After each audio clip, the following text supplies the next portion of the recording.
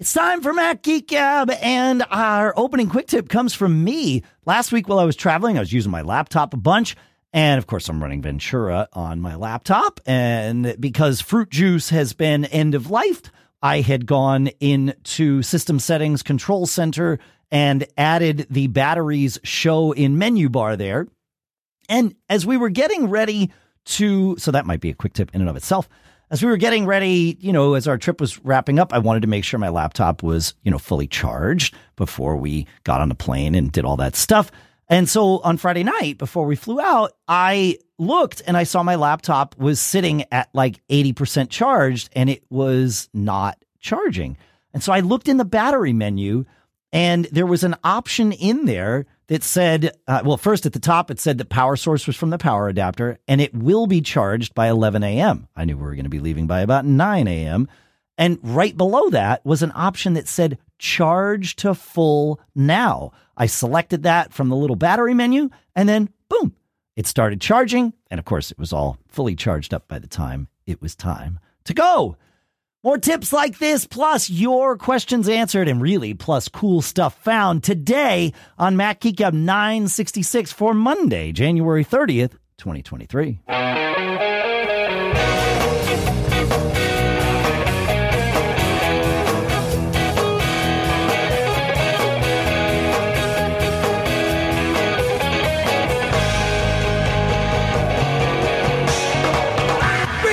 And indeed, welcome back to Mac Geek Gab, the show where we take your quick tips, like the one that we just shared, your questions sometimes, but we probably won't get to questions today because we also take your cool stuff found, and we have tons of that. We share it all, we mash it all together into an agenda that makes some sort of sense to us, at least when we start out.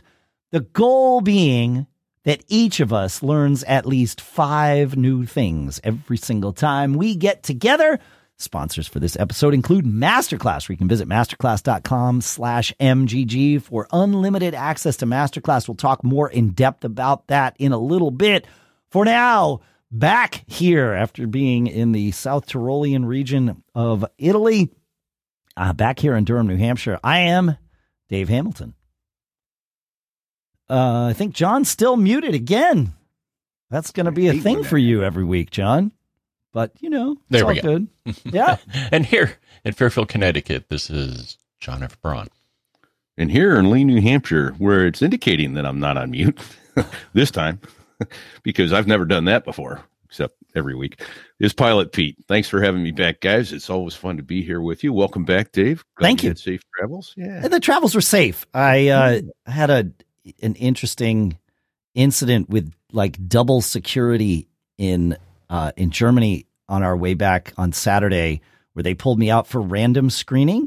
This was after I'd already gone through the whole TSA thing, their version of TSA, right? You're you're on their no-fly list too, huh? Dude, they had an entire setup that was just like the TSA thing downstairs. We were in Munich Airport, which is just massive. This was right before I could get to my gate. They pulled, some of us out at random. We had to go through second round of nudie scanners. We had to go through, take all our stuff out of our bags. But this was way more thorough than what they made us do, for the normal TSA-ish thing. They made me take, and this is when I started to tantrum a little bit. They made me take my iPad out of its case. Mm-hmm. Which I've never seen. That. Yeah, in Europe. Yeah, that's not uncommon. They made me. They made us take all our food out of our bags. They made us take our shoes off, which they didn't do downstairs at the TSA thing. And then this was the worst part, and it freaked everyone out. It wasn't just me. Like I know I like to tantrum in situations like this because you might have sort of intuited about me that I have issues with like authority figures. I don't know if that's obvious or not, but except your own, when you're in charge. Well, exactly. There's a reason that I'm in charge. They were asking people, and I need to reiterate here. This happened in Munich. They were speaking English to us, but of course had, fairly thick German accents. They were asking us to remove our books and our papers from our backpacks so that they could inspect our papers. This, yeah, it was a little tone deaf from the, history from maybe, 70 years ago, something. Yeah. Yeah. It was not a good look. Nobody was happy. Like, in fact, everybody there, they were losing control of the situation. It was a fascinating little thing. Seems like they ought to do it in a different manner then, or adjust, but correct. Yeah. Correct. We actually have we call them FCIS, flight crew information files. Those are read files that they put out to keep you up to speed on information. And one of the ones they sent out, 3 or 4 years ago now, was how to remove your iPad from the case, because it's a very common request. Fascinating. In Europe. But yeah, the whole papers thing, the guy in front of me, they asked him, do you have any books or papers? He's like, well, I've got my book that I'm going to read on the plane, and I've got some papers for work. They're like, yeah, take those out. We need to inspect those. It's like, what? How is that making the plane safer for you to inspect his papers? I'll speculate that it's they're making sure that there aren't any communications in there that may be Al-Qaeda-esque, or I don't know. Man, that's a speculation. But, if your speculation is correct, that's also a bad look for them. It is, but criminals are stupid and would carry those papers around with them, right? By definition. Still, asking to inspect our papers in a German accent was bad for PR, Lufthansa. Bad for PR, Lufthansa. All right, Dave. I got a battery story. What's your battery story? So, as you know, I just got Apple Care done on my MacBook Pro 16-inch. Because one of your keys wasn't working, right? Correct. Yeah. So I brought it to the local Apple store. They're like, oh yeah, it's they're like, we'll send it out. And I'm like, I'd rather you didn't. Could you have the part shipped here and then fix it here? And they're like, yeah, sure. So I get the machine back. Everything is working great. And then I noticed on the top of the screen, because I still run Fruit Juice, it showed that I was charged to 100%. And then when I unplugged, it shows the remaining time. And it was like 6 hours, 50 minutes. And I'm like, that's not right. So I run Fruit Juice and look at the factory capacity history. And it was like at almost full capacity. Oh, how could this happen? What they probably did. So it was close to 80% when they got it in the shop. It was like 80% capacity, which is usually if you have less than that within the time period, you get a new battery. Well, I guess they just made that decision on their own. Nice. Oh, that gives your machine I would say a little boost in value, or at least a boost in sellability. If if you're going to sell it and get one of those M1 or M2 Max, whichever way. Yeah, new battery. Cool. That's great. Wow. That's awesome. So it and then I looked in system info. Yeah, and it was at 8595 of 8790 milliamp hours. And shows 11 charging cycles. That's great. So, 11. Oh, that's how you know it's brand new. Yeah, there you go. Oh, that's great, man. So get Apple Care, people. How? I mean, I know Fruit Juice still runs on Ventura, but it has been discontinued, folks. Mm-hmm. So, yeah. So just so everybody knows, which is too bad. Yeah.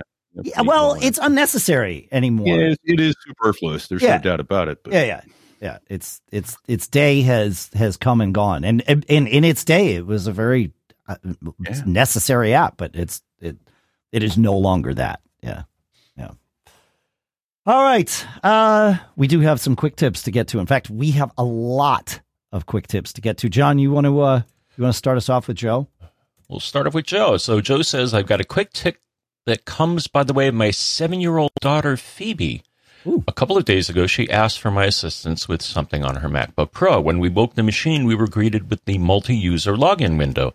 She quickly typed the letter P to get to her login so she could enter her password. I was like, wait, what did you just do? After almost 2 decades of using a Mac, I never knew you could do that. Anyway, I'm not sure it's worthy of quick tips. Well, no, yes, it is. That's exactly a quick tip. I had no idea. That's great. Wow. Yeah. So, Very cool. Thank you for that. And then let's see. And then the next one here. Here's another fun one from Ben. As usual, I discovered this quick tip while errantly pressing a keyboard shortcut. You know the little up-down button next to the Where pop-up menu in a save dialog on the Mac? Oh, yeah, where it like shows the name at the top and then where you're going to choose it, and it's a little menu. Yeah. Yeah, it expands and contracts the dialog. Often the default state in an application is contracted, and you have to know to click it to expand. Well, I just discovered that Command Plus is the keyboard shortcut for this action. I have no idea how long this has been around. Huh. Have you tried this? Does it work, John? Oh, yeah. Yes, it works, definitely. Amazing. And also, if you run default folder, if you go to the small save dialog, yep, it'll show. There'll be a little icon embedded in there, and if you click on it, it will expand the window and also show you all your default folder categories. And does what's the right way to say it? Does Command Plus also toggle that in default folder?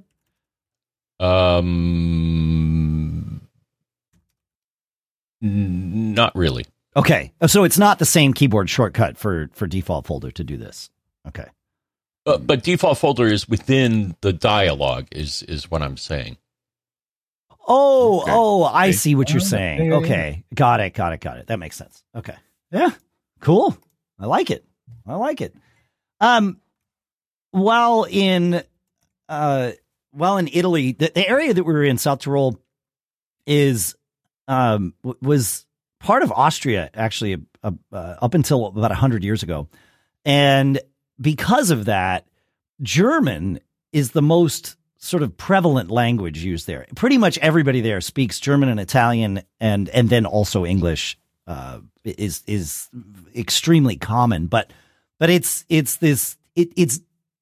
different than elsewhere that I've been in Europe, where there's the primary language if the country doesn't speak English, like, you know, in Greece or in France or in Spain. But the secondary language is always English. In this South Tyrolean region, it's German, and then the secondary language is Italian. And so English isn't in most places.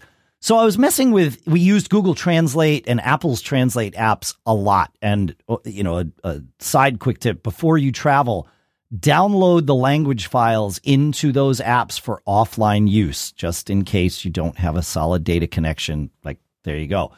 However, not only do they do these apps, both Google Translate and Apple do this, they do where you can type in the words, you can take a picture of like a menu, and it'll just sort of magically change it on the screen. And then it will also do audio, where it will translate audio. They both have a conversation mode where you can have it literally listen to actively, simultaneously, to two different people speaking two different languages, and it will translate as you're going in real time. And it's really fascinating how well it works. It obviously requires you to sort of speak and then pause and speak and then pause, because it's got to do its translation and relay that translation back and forth.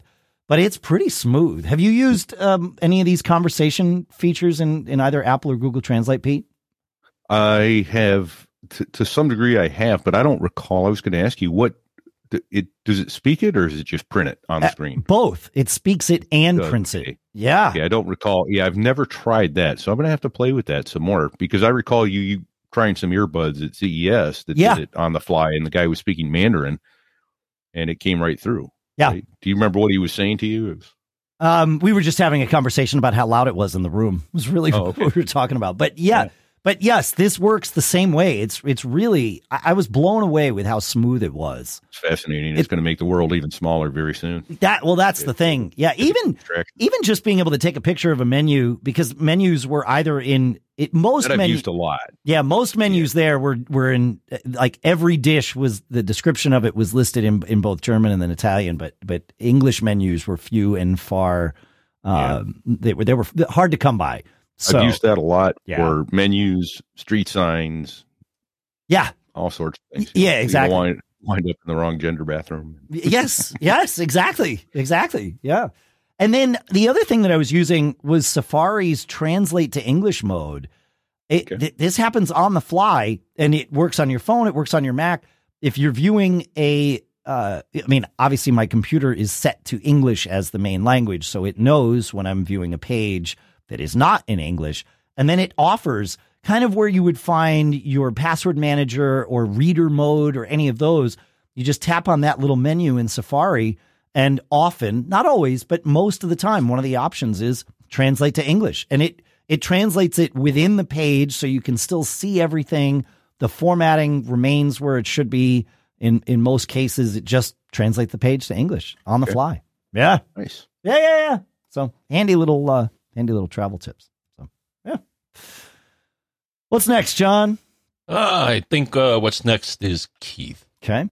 I don't know if you've already mentioned this, but it's cool. I was doing some screen recording on my phone and mentioned to my 13-year-old girl that we should replace the sounds and add voiceover to it. She says, "You can do that already." Of course, the 13-year-old has the answer. Yeah. If you long press the screen recording button from the control center, you will get a popover that allows two things. One, it allows you to select the open app that you want to record. Nice. And then presents a button for the microphone to turn it on. So while it is screen recording, you can do a voiceover. I haven't played around with the volume control while recording yet, but that would be useful as it doesn't duck existing sounds when you speak. I haven't found a way to toggle it on-off while recording without going to Control Center. Maybe a tap back to do it. That's pretty cool. I didn't know that you could sort of the lead that's buried there is I didn't know that you could pick a specific app to record. I thought it was just because I've always done it and then trim the edges out. And you could, if you had to go and like toggle the microphone on and off, you could just go in and slice out those, those moments where you're going back and forth to turning the mic off. But yeah. Huh? That's pretty good. What I've always done is just bring it to iMovie on the laptop and do it that way. Yeah, exactly. Second audio track and that sort of thing. But I'll say that iMovie on the phone is an excellent editor, but you know what's an even better editor on the phone is TikTok. The TikTok video editor and Stitcher together and like all of the tools in there are fantastic. If you want to, if you want to create a TikTok that's like 4 different videos or something, you can put them all together and then you can trim them in there and also set the elapsed time of each video. So if you want to, like people are showing like a morning routine or something, you might not want to see somebody brush their teeth for 2.5 minutes or something. So, you can compress that down to a 5-second thing where they're just like brushing really fast or making coffee or whatever. Like it's pretty amazing. TikTok's video editor is one of the best that I have seen. I was going to say on the phone, but really anywhere for just doing simple things. And then of course you can go through and do your voiceover afterwards, which I think is an even better way to do things. Check out TikTok's editor too. It's pretty good. And as a bonus tip, when you're in Control Center, if you do the same thing, if you hold down on flashlight, timer, calculator, or wallet, you will also get additional options. Yeah. Cool. We love these bonus quick tips. It's good. You want to take us to Scott, John? Is that who's up next here? Yeah. Okay. Let's see. There we are. Okay. Scott says, I use the timers on my watch often. When the countdown hits 0, it starts vibrating and showing the done indicator on the screen. There's a tiny X in the lower left corner, and to end the timer that I've always had a problem tapping because of its size and location. This morning, I thought, what happens if I just press the crown? And I did that. Guess what? It turns off the timer. Way easier. Oh, so you just use the crown to dismiss the timer. I love it. Huh. Okay. I would assume that would snooze it. I always thought unless you get the end that you're going to get it back on again in 9 minutes, Yeah, I wonder if that's just the alarm. If it would snooze the alarm. I think that's correct, Pete. Yeah. I think the crown snoozes the alarm but dismisses the timer. Huh? Yeah, I never knew that would dismiss the timer. That's pretty good. That's pretty good. As I was processing last week's show, I always go through and find all the companies that we mentioned and send them out their emails and all that good stuff. I came across the link to the Apple support article that we mentioned last week, talking about how to use Terminal to tell your computer to, restart at a certain time every week, because Ventura removed all of that from from the user interface. One thing I noticed in that article was it was referring to the PM set terminal command, which is what you use to do all that. And there was a link that brought me directly, when I clicked it, it said, do you want to open Terminal? And I was like, sure. And it brought me to the man page, the documentation page in the terminal for that PM set command.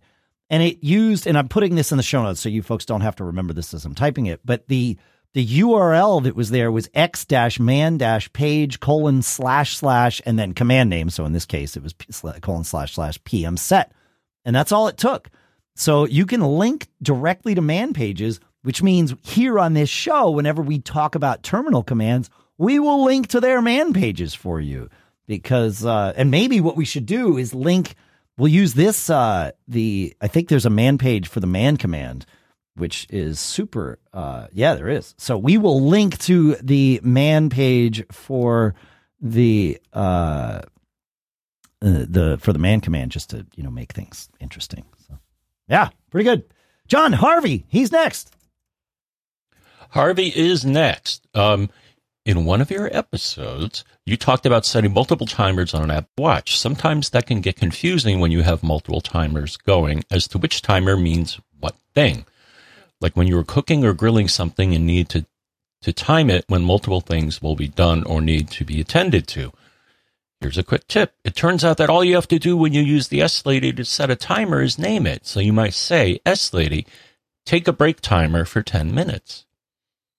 Your timer will be named take a break. Then I think you'd have to say set a take a break timer for 10 minutes. Sorry. Right? I think because set a take a break timer for 10 minutes. Yes. Yeah. Sorry if I missed that. Your timer will be named take a break. Then if you need another timer, just name it something else. Hey, Slitty, set a call Dave timer for 30 minutes. S-Lady doesn't always get exactly what you label it, but it is enough for you to figure out what the timer is for. All the timers will show up on your watch and should be labeled with what you asked it to do. This makes it easy to differentiate multiple timers on your watch. Unfortunately, as you mentioned, these multiple timers only work on an Apple Watch, not any other Apple device that I know of. And I'm going to have to disagree with that, Dave. Really? Yes. Because what I did is I actually tried the same. So I tried it with the watch and it worked. Okay. Then it was like, do I have any other devices that use the S-Lady? I tried it on my HomePod Mini. And it worked. But here's the weird thing. The timers were separate from the watch timers. Oh. So it's like each device has its own little world. Right? That makes sense. Yeah. Timers are not synced across devices. I mean, for obvious reasons, right? You've got multiple timer availability on the watch, and as you found on the HomePod, on your Mac, on your iPhone, it's one timer. Actually, I don't know. There's no timers app on the Mac. I should take that back. On the iPhone and iPad, you get one timer at a time, I believe. Multiple timers work very well with the Amazon A-Lady as well. We use that in the kitchen all the time, where we'll say, set a bread timer for 54 minutes because that's how long sourdough cooks for in our house. But, you can also say, set a, a rice timer for 12 minutes or however long the rice is supposed to take. Because I think normally it'll just call it like second timer. Correct. Like that. You're right. Yeah, it will let you, but then, you start stacking them and it's like, well, wait, which timer is that? Like, Which? Yeah. I have no idea.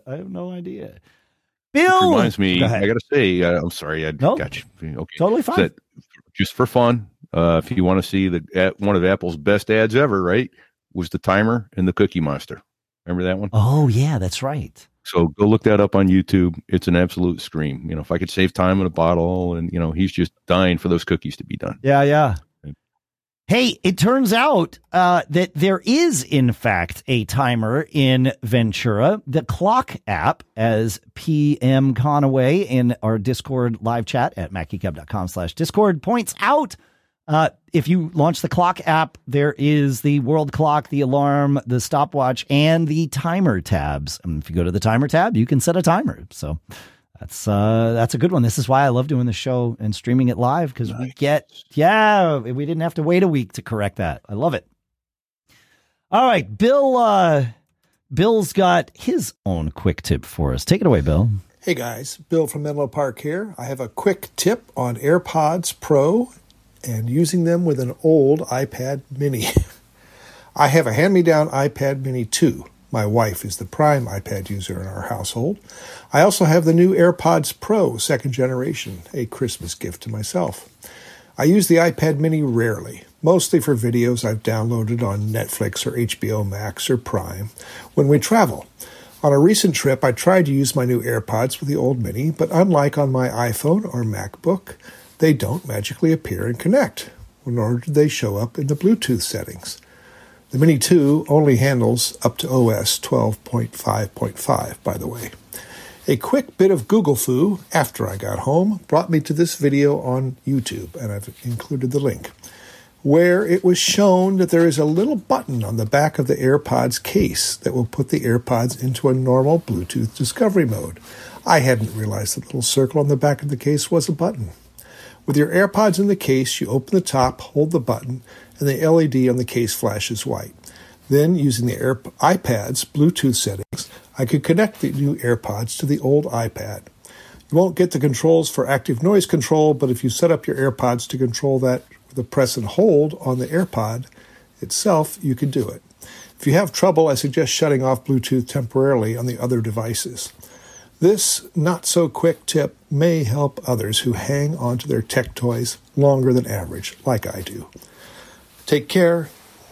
Enjoy the show, always. I've listened for years. And don't get caught.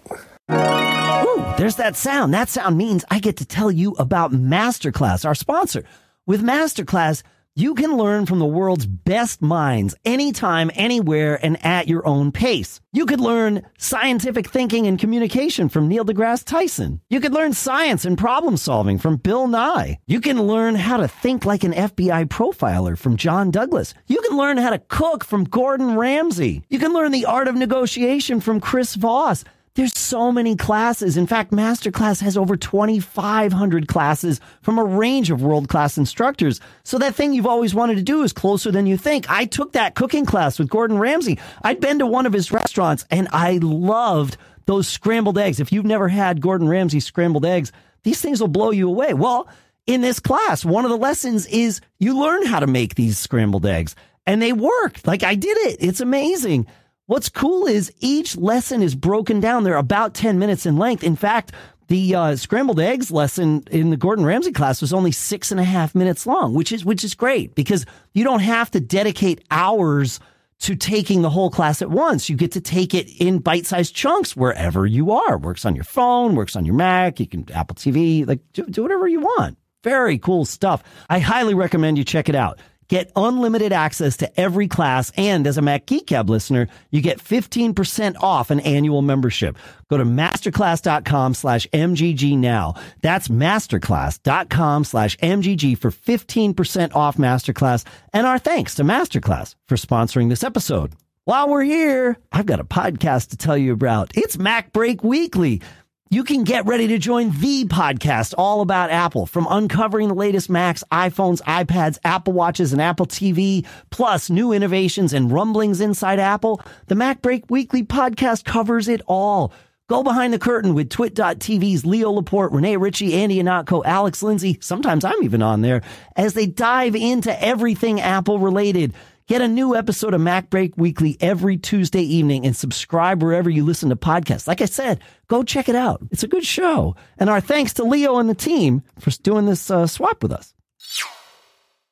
So last week, of course, I was traveling and I mentioned that I was doing some work. I did actually some work every day to make sure I stayed up to date with things. And that's the only way that we're able to be here this morning doing this show, because otherwise I'd probably be buried in emails and all that good stuff. I, as you know, like to bring a screen with me so that I can have a second screen to use when I set up my sort of travel work environment. And this time I brought the brand new VP16 OLED from ViewSonic. This screen is fantastic. It's a 15.6 inch diagonal screen. They call it a 16-inch screen. It's fine. 1080p OLED. It looks so much better than the other 1080p screens that I've used at this size. That OLED screen is awesome. It's also got a very cool stand that folds up along the back of it, so it folds flat, easy to put in your suitcase.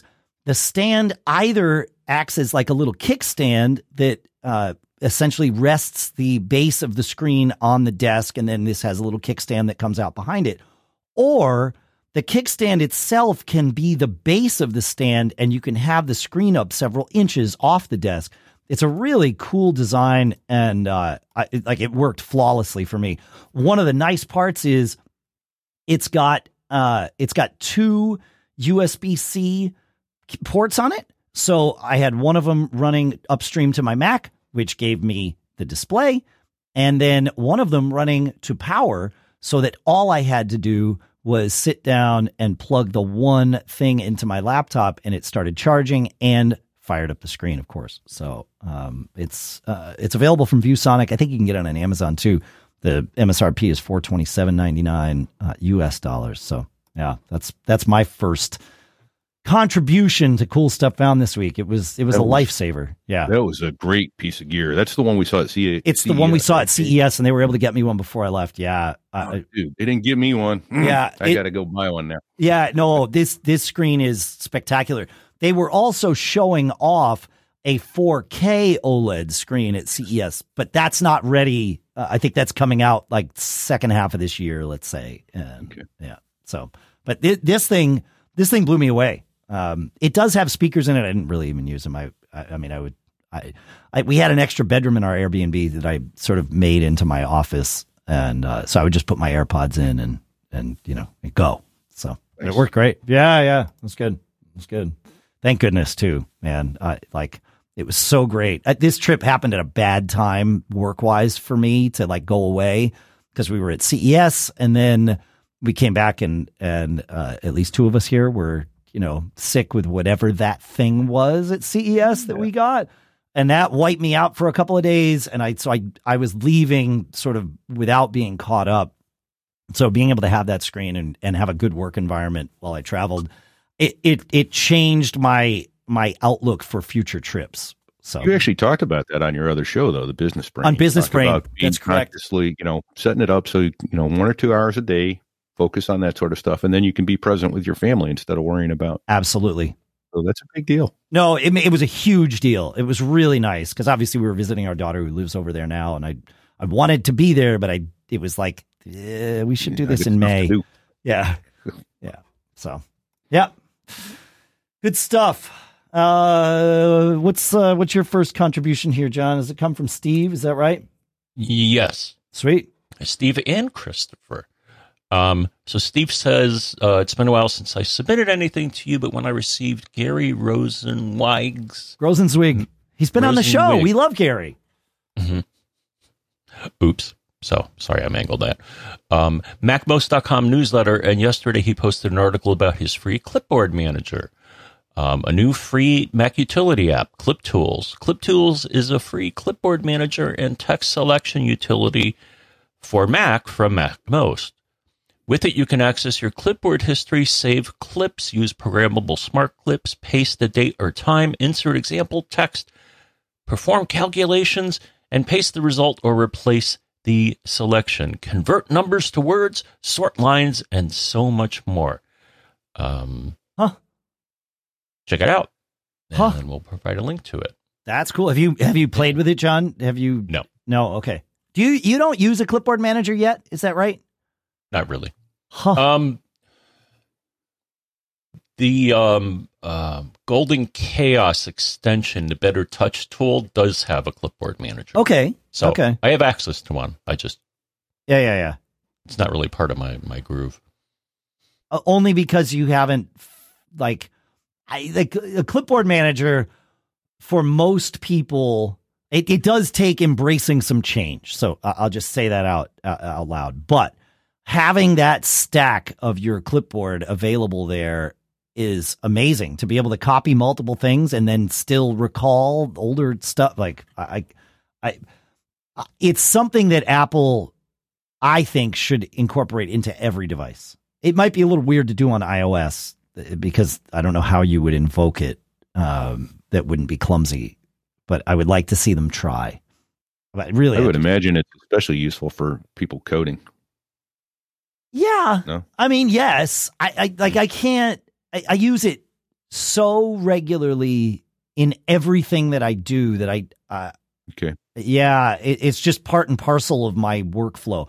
Like if I use Keyboard Maestros because I have Keyboard Maestro already running for other reasons, and so it's just I don't want application creep, or at least I try not to have it. I have it, just I try not to.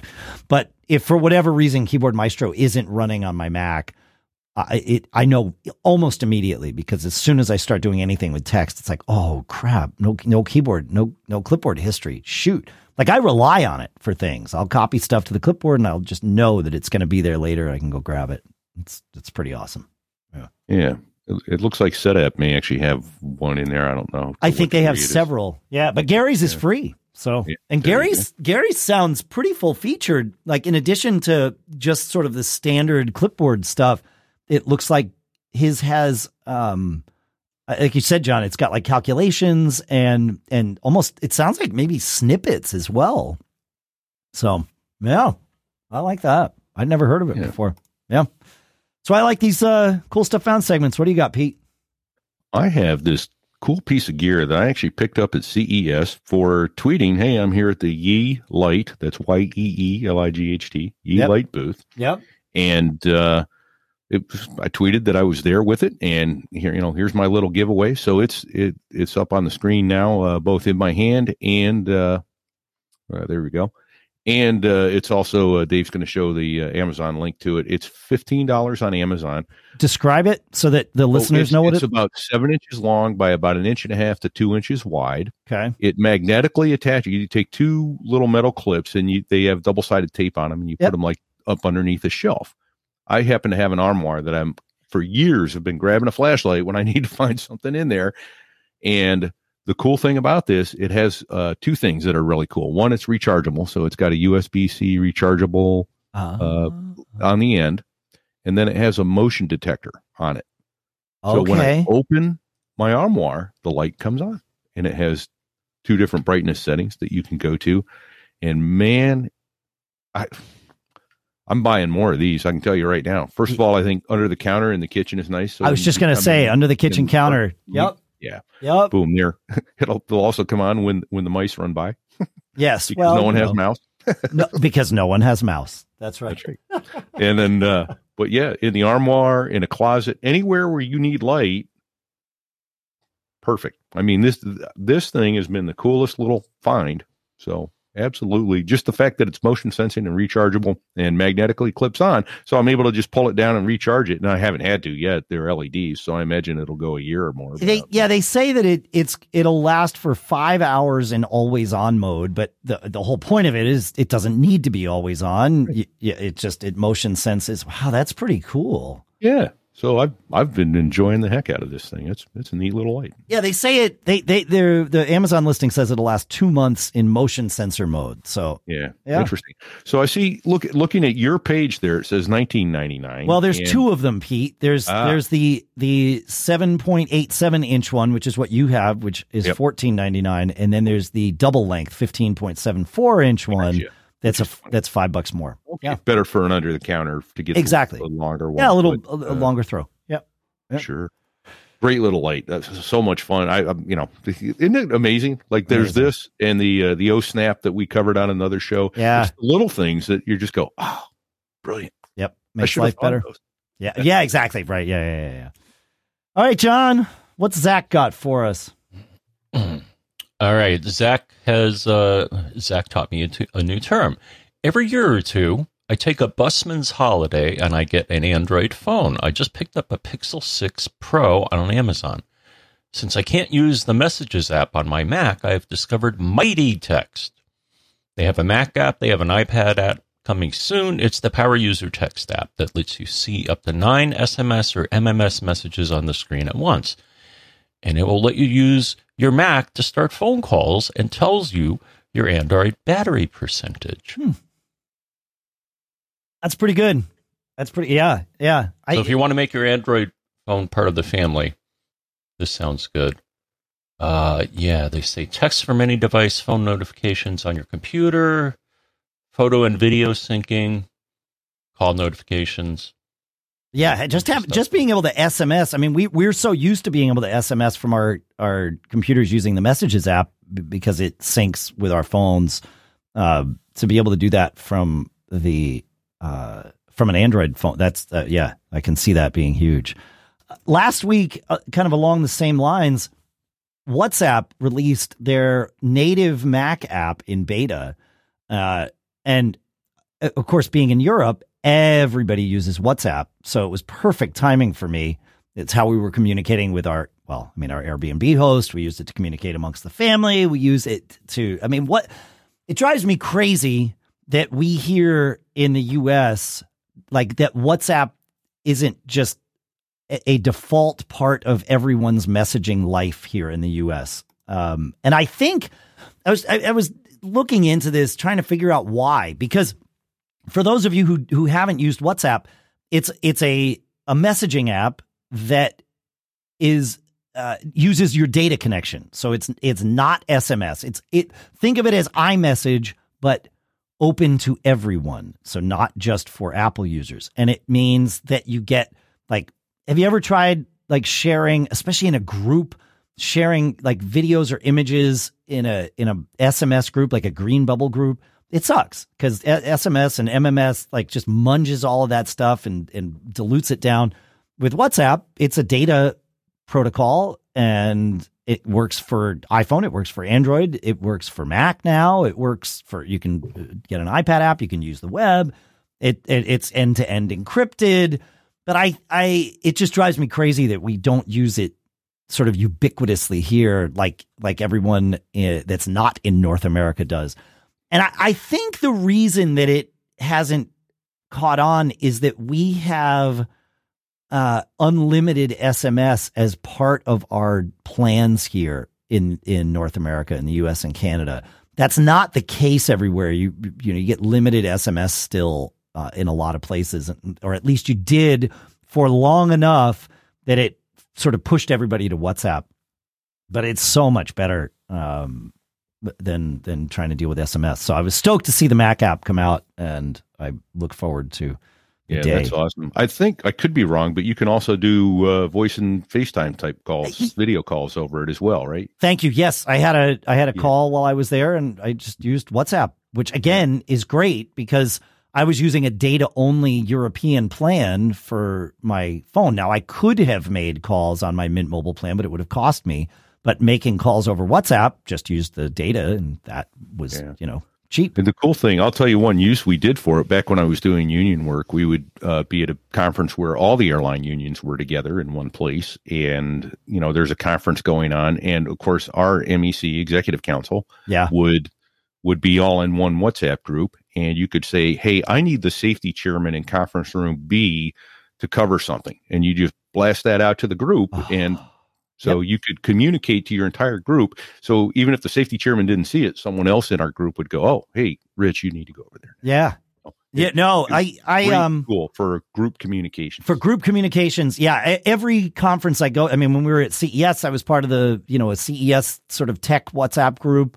I'm part of one for, the upcoming podcast movement. I'm part of one for South by Southwest. It's just because it's that rich data messaging that is cross-platform. It knows no bounds. It's iMessage for all ish.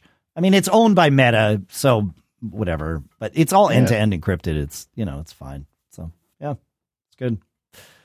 Speaking of handy apps to use when you travel. So it was the three of us that flew out and back. My wife, my son, and I. Lisa and I are both Global Entry members, meaning we get to go to the fast line when you're re-entering the United States. And it works fine. It just scans your face. You get a little receipt. You walk through the thing. At Boston Logan, the Global Entry line is poorly designed just from a logistics standpoint, because there's like a line that you have to stand in after you get your receipt, but you have to walk past that line in order to go to one of the kiosks to get it. So it's a cluster is really what it is. It moves quickly, but it would move even better if it were actually designed efficiently. Our son does not have Global Entry. So if you're going to get TSA PreCheck, just spend the extra $15 and get Global Entry, and that way you get both and you're good to go. But, our son does not have Global Entry because it's a pain in the neck to get it. You got to go for the interview and all that stuff. Right.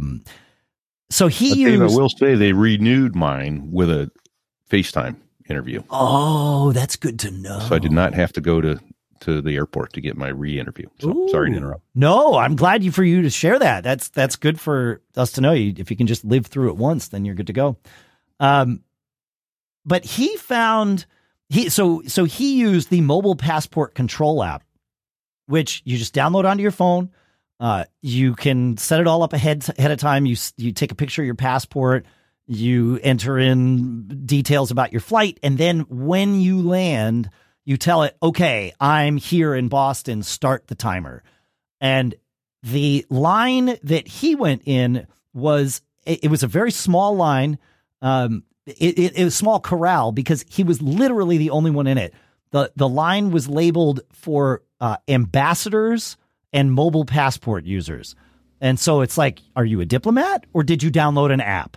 He was the only person in the line. He finished well ahead of Lisa and me with with Global Entry. And of course, he saved the $15. He is a PreCheck member, obviously. So, we paid the $85 for the 5 years for him. But yeah, there's almost no reason.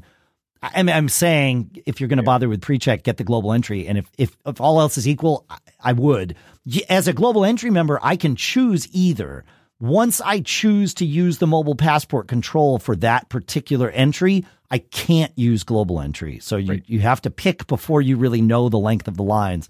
But at least in Boston Logan, the few times we've done it, there has been no line for Mobile Entry, mobile passport. And yeah. So which do you use, Pete, when you come back in? I have Global Entry. I have used Mobile Passport. The one total cluster that I was involved in was at San Francisco, coming back from Asia one time, and I found out the hard way. I think I used Mobile Passport, and I got up there, and it turned out I was in the Global Entry line, and they're like, "Yeah, you got to go back to the back of the line again." And I'd already stood there like half an hour. And I'm like, "You got to be kidding me!" Yeah. So it was. Yeah, but that's a good thing to know. You can do one or the other. You can't choose one and then do the other. Well, unless you choose Global Entry, see the line is super long, launch the app and push the button and then go to the mobile passport line. Right. Point. Yeah. Yeah. So that sort of was my plan. Is I had my mobile passport thing sort of I hadn't started it, but it's pretty quick once you get all your data in there. And it was like, oh yeah, no, I'm doing this. This is good. Yep. It was fine. It's just it's just a cluster at Boston Logan. Everything's a cluster there. But yeah, get that app, folks, if you're doing any international travel. It's that and WhatsApp. You're going to want both of those apps for your international travel. We got more time. We have more cool stuff found. Pete, you want to take us to your next one? Yeah, so we saw these at CES, the AWOL Vision laser projectors. They had an LTV 3500 and an LTV 2500 on display. The 3500 is 3500 lumens, 4K UHD, triple laser. It comes with the 3D glasses, that kind of thing. The 2500, I don't know if that comes with the 3D glasses. I think it does. But oddly enough, Dave, you may recall the 3500 was in kind of a darkened booth with good sound and all that sort of thing. Yeah. The 2500 was out in the brightly lit area, and it was killing it.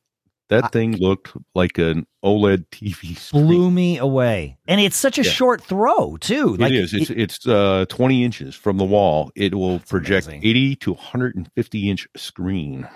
And for those of you that understand or are thinking about the physics of it, this is just below where your screen is.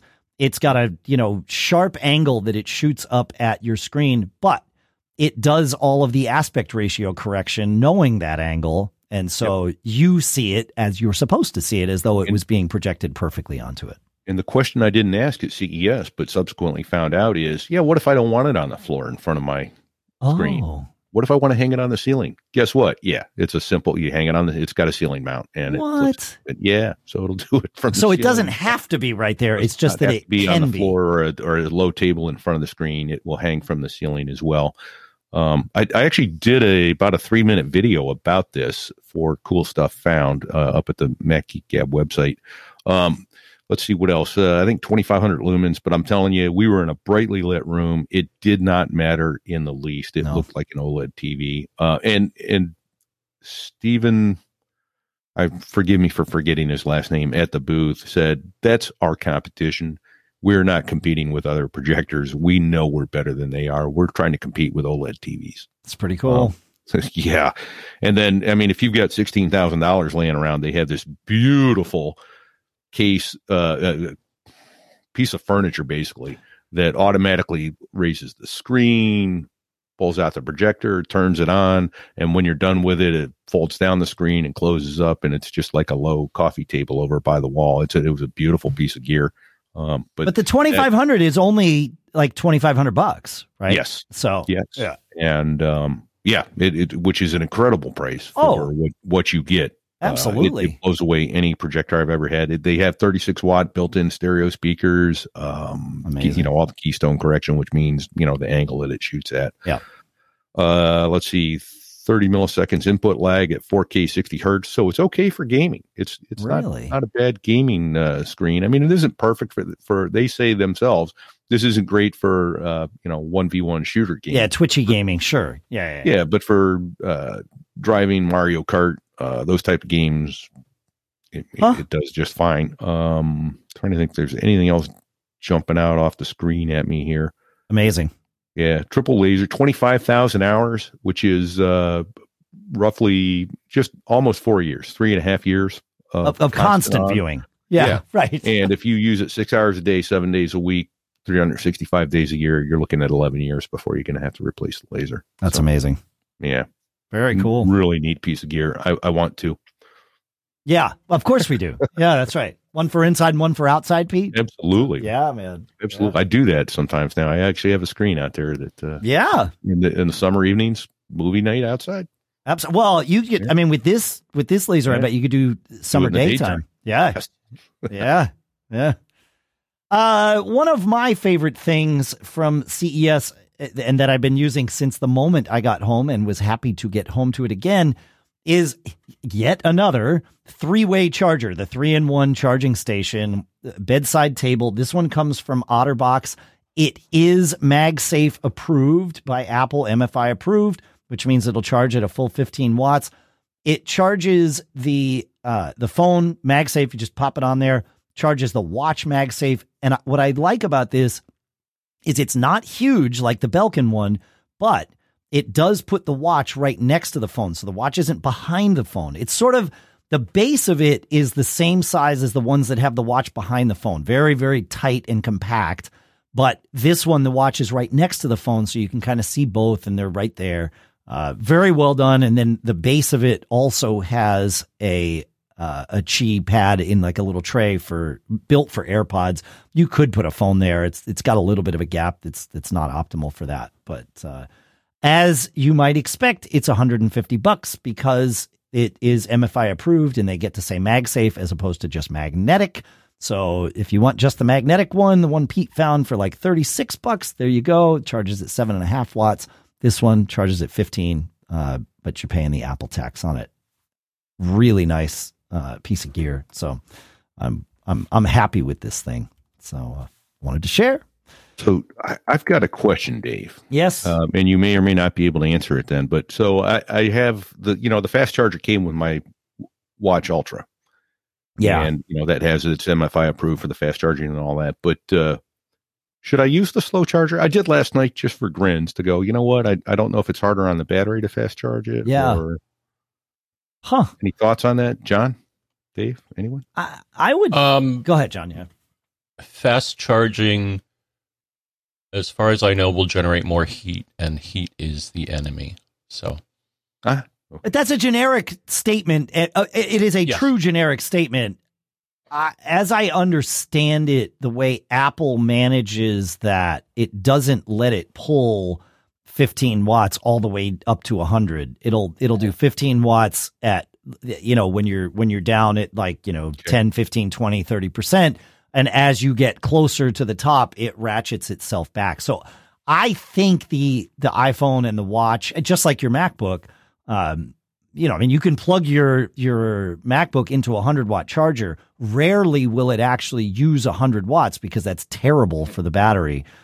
So it slows down as you get close. And then, as I talked about in the opening quick tip on your Mac, which is also true of your phone and your watch, when it hits 80%, if you have it on optimized charging, it will wait and just do the last little bit so I don't, you're right that heat is bad, but I haven't heard anyone that's dug into it say not to use fast charging. Okay.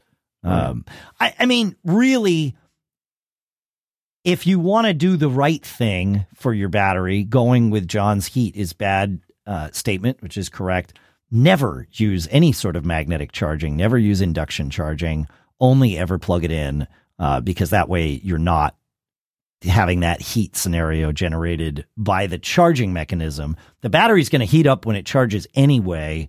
Adding, the induction charging of MagSafe adds to that heat. Sure. So you're better off kind of waiting. Now, but there's one you can't plug in the watch ever.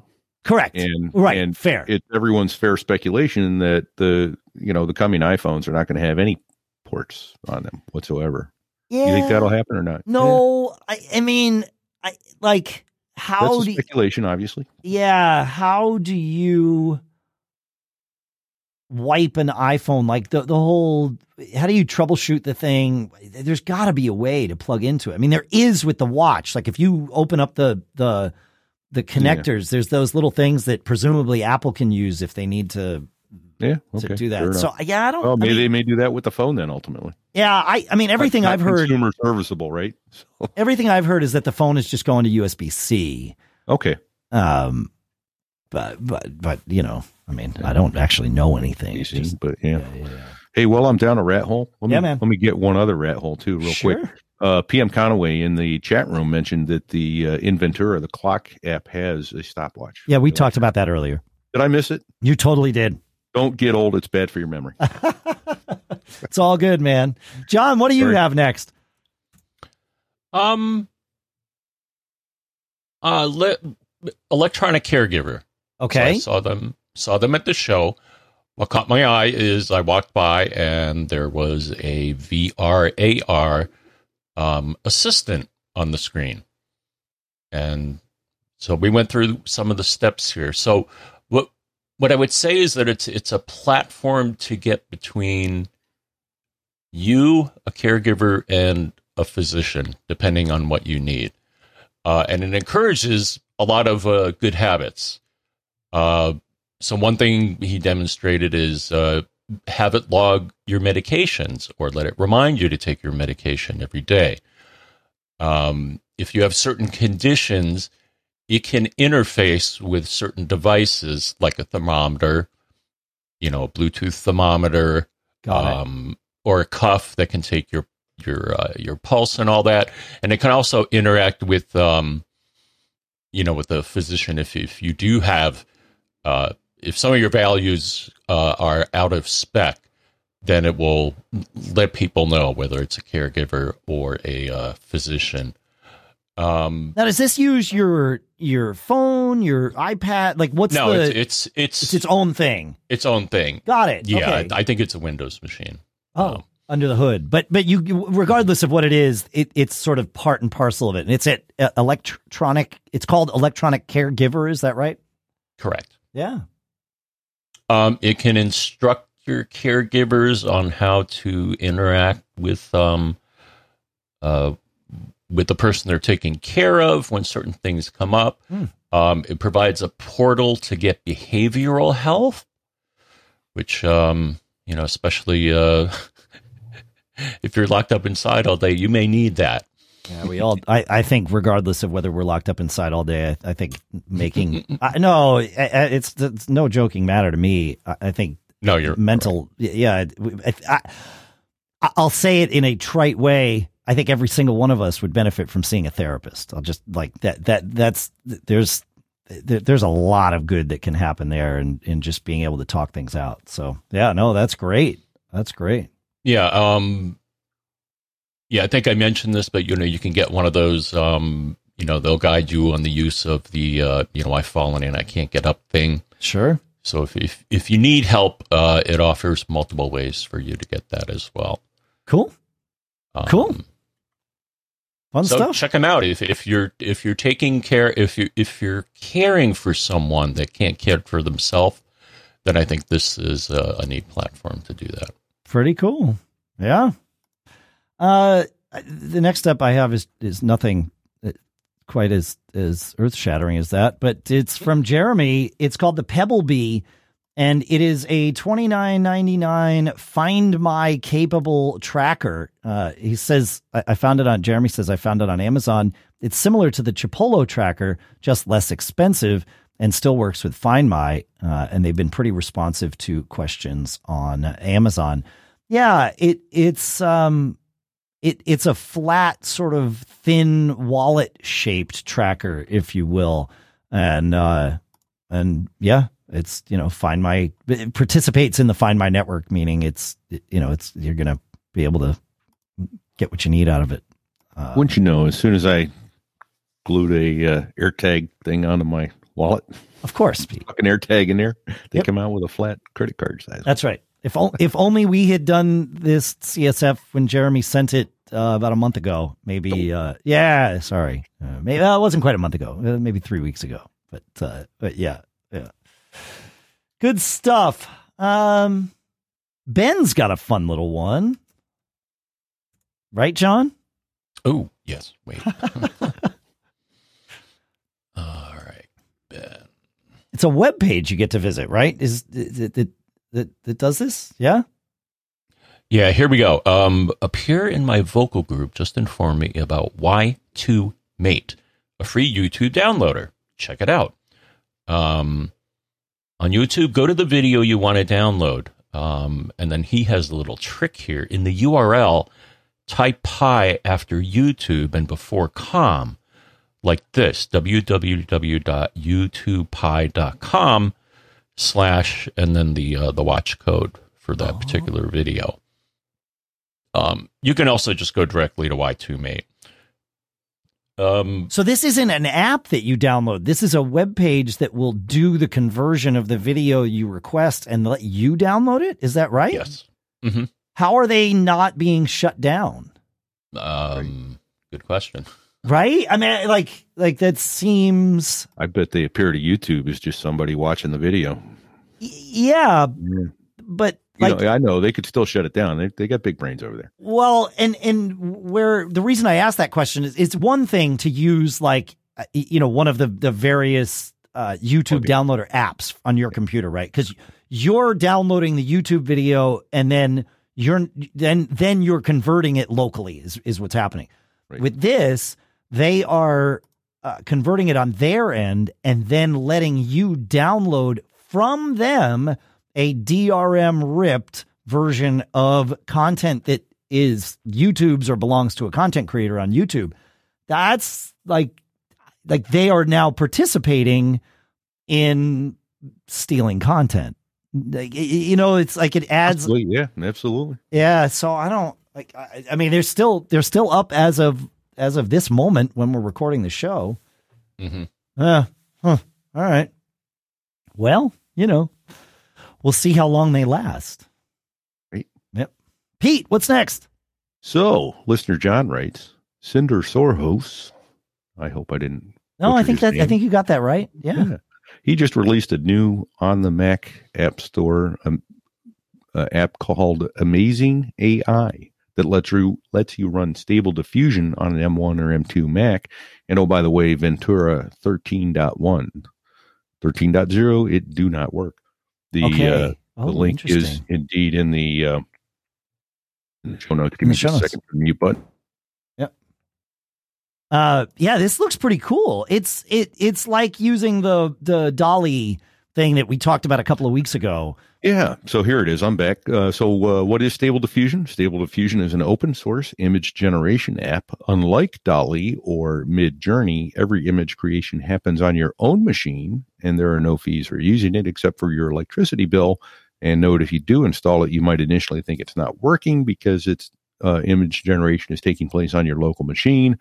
Not a bank of high-powered servers in the cloud. He says his first image took a little over a minute to render, and he's on a MacBook Pro. The link is in the show notes. I've played with it a little bit, and I've had some really good results and some pretty stupid results. But I mean, that's machine learning. It was mostly very good and lots of fun. Like I had Santa in a snowstorm. Santa flying in a snowstorm, and there was Santa off the ground and snow all around him, and it came out pretty good. When you try to get too granular, like I tried tiger flying, because I have a Grumman Tiger, tiger flying in a rainstorm and a snowstorm. It just, it had like snow and then black and orange stripes. And sure. Okay. Yeah. I don't get it. Yeah. Right. Yeah. Makes sense. But a fun little app to play with. Yeah. It was neat. That's cool. I like it. That's cool. Fun stuff. Yeah. Let's see. Next up, Aaron, talking about AI while we're on the subject. Aaron says, check out Waves Clarity VX. It's $36 and it's a plugin and an engine that uses AI to clean up vocals and dialogue. So helpful. Like if you do an interview with someone that you've recorded and you want to clean that up, this is now kind of taking it to the next level and using that whole machine learning model to clean that stuff up without you having to like painstakingly go through and do all that hard work. And for 36 bucks. So Dave, tell me, what does cleanup mean to you? So if you've got, a lot of background noise, wind, static, extra reverb in a room, to be able to de-reverb things is magic. I've done this with Isotope's RX plugin in the past, and it's amazing. So I'm curious to sort of compare that to Waves Clarity VX. Right. Yeah, I would love to. If anyone ever hears of, please let me know. Something that you could take out the ums, the uhs, the and uhs, the so. And I get that that's difficult, but I would think that at some point you'd be able to go, I want to take out all the and so's, the like and knows. Yeah, I'd be able to type, or make the sound, take it out. I think RX10 from Isotope will get you there. Oh, okay. Because, it's smart enough. Like I've done it where I take the audio from this show and feed it in. Now it takes a little bit for it, a few minutes for it to examine everything, but then it knows that there are multiple speakers. And if I say, okay, name speaker A, John, and name speaker B, Pete, and name speaker, C, Dave, or whatever, then it, like the rest, I can say isolate John's parts. If John's audio is too low, I could bring that up.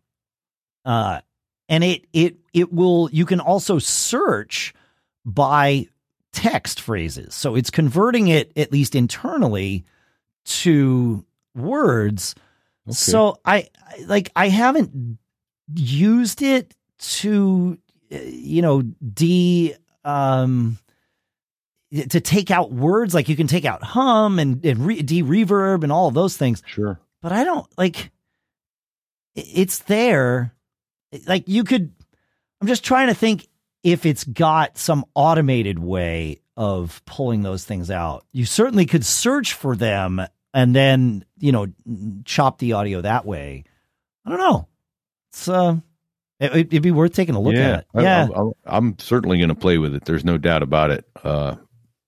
I just know that I spend way too much time on my show pulling out that stuff, and I probably shouldn't. I don't think people are as bothered by the verbal tics, particularly my own, as I am. Right. You to a point that is correct. As I go through, I edit the ads. I pre-record the ads for this show so that I can keep them tight. And the process of doing that, I edit the ads down, and it highlights for me all the verbal tics that I have, makes me aware of them, and certainly hasn't rid me of them entirely, but just that process, the self-awareness, helps. Sure, you try to remove those from the thing. And I tell the guests before they come on, I said, I'd much rather have a silence than a and so that's a lot harder for me to find and pull out than the silence. I can see the silence. And silence isn't such a bad thing. No, it's not. Either. Right. Like in our heads, when we're talking, silence is much longer to us than it is to the people who are listening. And so just waiting to speak and learning that you don't need to say, and then I went to this, and like that gets pretty annoying. You don't need to do that. Hard to get used to, by the way, but it is doable. It really is much harder than I ever thought it would be. Yeah. All right, we got time for one more, and I wanted to share this thing that Mike sent in. It's called Mac, or the URL is macapps.link.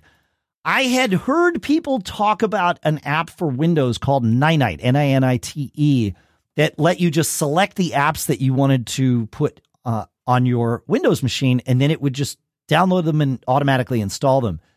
Macapps.link is like Ninite for Mac. You select the apps that you want to install from a web page, you click to download them, and then boom, it puts them on your computer. So thank you for sharing that with us, Mike. I appreciate that. Next time I set up a new Mac, which might be this week on this particular one, because got to do it. The core sound, the core audio. I need to know if a clean slate on this computer will solve the problem that I'm having, or if it's just Ventura versus Intel versus Core Audio is just a non-starter. The way that I need to integrate both hardware and software audio devices. So I don't know. Take that machine and I'm gonna wipe it clean and try it. Yeah. First. Yeah. I'm not happy about this, Pete, but I need to know before I replace it, because if I replace it, I want to know, do I just take Migration Assistant and let that, convert me over and be done with it? Sure. Or do I need to start from scratch anyway? And so it's like, well, if I'm going to do that, I might as well do it now. So later this week, I've carved out some time on my schedule. If I can actually keep that time carved out on my schedule, by the time we record again, I should know the answer to this. But that time won't come unless the show ends, Pete. John, we got to wrap it up today. Fun one. Sadly, that time is come. The time has come, the walrus said. Got anything else to share, John, before we head out of here? Not at the moment. All right. Thanks to the folks at CacheFly for providing all the bandwidth to get the show from us to you. They also get another show to you. That's Pete's Aviation Podcast, So There I Was. Go check that out at sothereiwas.us. We've got merch. You can wear a t-shirt that looks just like the one Pete's wearing if you're watching the video. It says, "Don't get caught" on the front. Very cool shirt. Go to macgeekgab.com/merch to get yours. That's what we got. Make sure to check out Masterclass at masterclass.com/MGG. Make sure to check out all our sponsors. You go to macgeekgab.com/sponsors, or just go to macgeekgab.com and click on sponsors at the top. There we list all the active deals, whether it's a current sponsor or not. We've got you covered. It's good to be back. John, what's Pete's shirt say again? Don't get caught. Made on a Mac. That it does. That it does. Later.